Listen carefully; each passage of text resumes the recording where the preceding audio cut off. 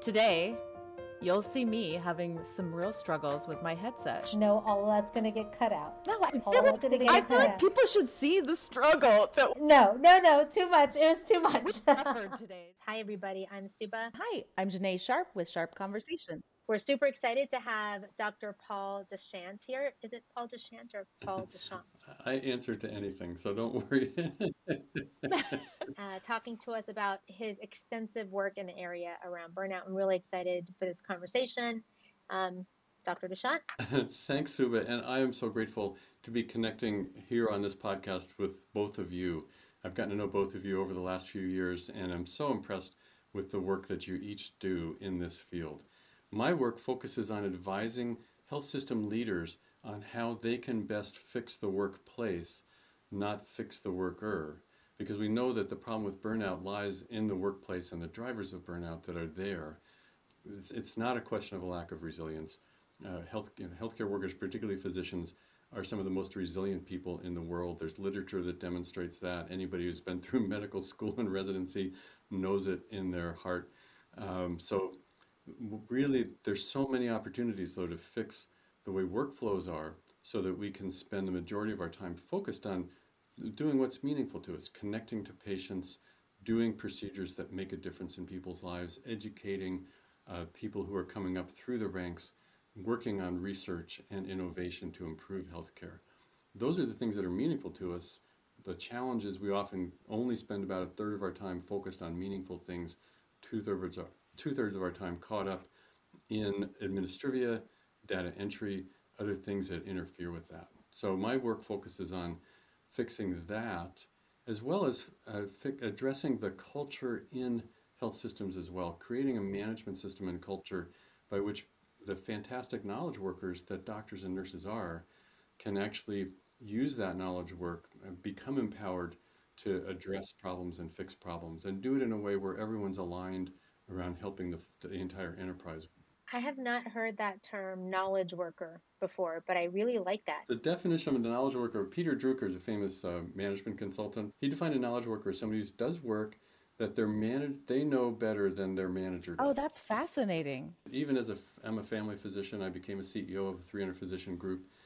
My knowledge workers, I couldn't tell the neurosurgeon how to do their job. There's no way.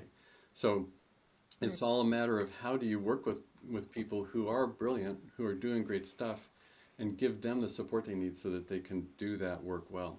I would love if you could share something that you think has worked really well.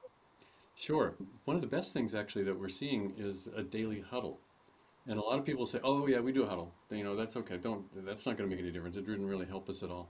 But the huddle has to be constructed in a specific way to truly make a difference. Oh, that's interesting. I didn't know that. Just really background on burnout. Burnout is exhaustion and cynicism and a sense of inefficacy.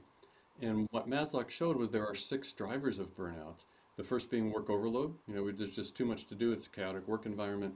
Second is lack of control, particularly when we're overloaded, and we need to be able to take control. That's what knowledge workers do. They know what to do. They should have that control. Third is insufficient reward, which is very common. And we're very harsh on each other in healthcare compared to some other industries where the coworkers actually are very supportive. We're very supportive of our patients, but quite often within a health system or even within an office, people can be hard on each other.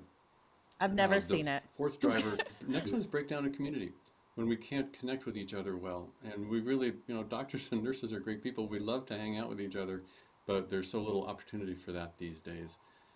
Next is absence of fairness. And there's many ways that happens, but basically if you are not being treated the same way that your coworkers are being treated, or, very commonly now, and it's hard for me to talk about as an older white gentleman, I haven't been in situations where my quality, my competence has been questioned based on things I have no control over, like my gender, the color of my skin, my country of origin. But so many people in the healthcare workforce deal with that on a daily basis. And then lastly is conflicting values. Do my values really align with the values of the organization? So those are the drivers. Within a huddle, a huddle should never be more than 15 minutes because we can't take away from the time we're taking care of patients. But if we start that off right, it makes the rest of the day go so much better and actually enhances every other interaction we That's have. a good point. It Starts off can't with be all sending the, day. oh no, we've got to, and learning how to do huddles well, sometimes, you may not get through it completely, but that's all right. You're starting, you're learning. By the end of it, you'll be able to get through all the steps.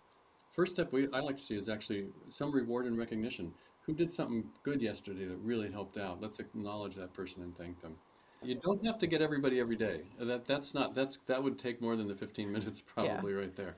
So it's more a matter of something that's really meaningful that happened that you want to thank someone for. And it shouldn't really take more than about a minute of that 15 minutes. Secondly is planning for the day. What's the demand on us compared to the resources? More time gets spent on preparing for the day. Do we have the resources to handle the demand that's coming at us today? Do we have the staff we need? Do we have the supplies? Is the equipment here and is it working? And if it's not, then we know at the start of the day so we can develop contingencies rather than get surprised by it in the middle of the day and have to really Right. scramble. The next step is to fix little problems. What things went wrong yesterday that you don't want to keep having go wrong? And they drive you nuts when they first happen. You go to a place where you're supposed to get a supply and it's not there, or the printer's out of paper, or something isn't working. And those would drive me so crazy. I'd swear I'm never going to let that happen again. By the end of the day, I was so exhausted, I forgot about it, and it didn't come up again until a week later. It happened again. By taking those when they happen, you don't have to solve them at the moment, but you just make a note that we're going to talk about it at the huddle tomorrow. Probably put a note on the board or something like that, and then the team can decide in that huddle. Well, is this a big enough issue we want to work on it? And if so, who's going to do it? A couple of people will go work on it, come back a week later with some solution. Those little problems, we call them pebbles in your shoe. The more you take those out, the easier it is to walk through your job and get Right. things done. And then lastly, looking at metrics. What are the systems metrics that they pay attention to? And every health system has focus on quality, safety, patient experience, access, productivity, financial stability, and the experience of the workers as well. And so looking at what do we do at the front end that impacts those outcome metrics. And oftentimes at the front end in the huddle, we're looking at something that's more of a process metric. Are we doing things properly? Or is there something we can do differently in terms of taking care of a patient, in terms of doing a schedule and just tracking those things? And from that, then we start to see improvement in the metrics overall. And that's basically it. The leader of the unit also, as they're seeing all of these happen, then they can follow up throughout the day with everybody in the unit, check in with them and make sure that what was brought up is being handled properly. But yeah, it's acknowledgement, preparing for the day, fixing small problems, and tracking to metrics. What's really interesting, it's very similar to the Scrum methodology Yes. when you're doing agile Mm-hmm. development. Absolutely. Yes, and we do it at a visual management board. If it's in a unit where everybody's together, it can just be a board on a wall, and it's very structured with all those key components. But you can also do huddles virtually. So there's lots of virtual whiteboards and other ways. Oh, I like virtual whiteboards. But having the visuals there, then you don't have to spend a lot of time explaining. People in a look and in an instant know what you're talking about, and that makes a difference. But there's one of our clients we're working with right now. They started implementing huddles a few months ago, and they had a horrible problem with turnover in their offices. And in every office where the huddles have started, once they started the huddles, there's been no staff turnover. Really? And That is yeah, really yeah, interesting. yeah. We even heard from some people who said they were ready to leave, and once the huddle started, and their manager, they got a chance to speak at the huddle, and then their manager would follow up with them later in the day. They said, "Wow, it feels like somebody actually cares about me here," and I haven't ever felt that Wow. before. One thing I got from what you were saying is about connection. Like, they were about to leave, and it really took being seen and being recognized, sorry. And wow, like, I've been shocked. Maybe it's just lately, or maybe it's like where I'm at in my life. I've been shocked how many people are feeling disconnected from their community, from their job.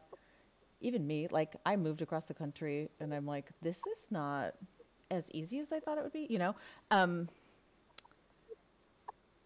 It's sad. Like, to me, that's sad that all it took for them to not want to quit their job was like a tiny bit of recognition. Yeah. Yeah, well, there's, in the huddle, certainly there's recognition. I think the other things, and they may Right. not have been as obvious to the people even experiencing them, is as you do this, the workload, that work overload actually decreases some because there's less mess and confusion in Oh, the that's a day. great point. You gain some control because you had a problem and you get to actually help fix it.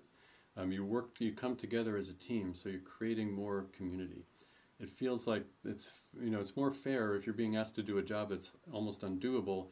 You've got some input into getting some control over it, and you can see the alignment in values as you look at the metrics, and we're trying to improve those. We can see, yeah, those are important to me, and they're important to my patients, and they're important to our organization.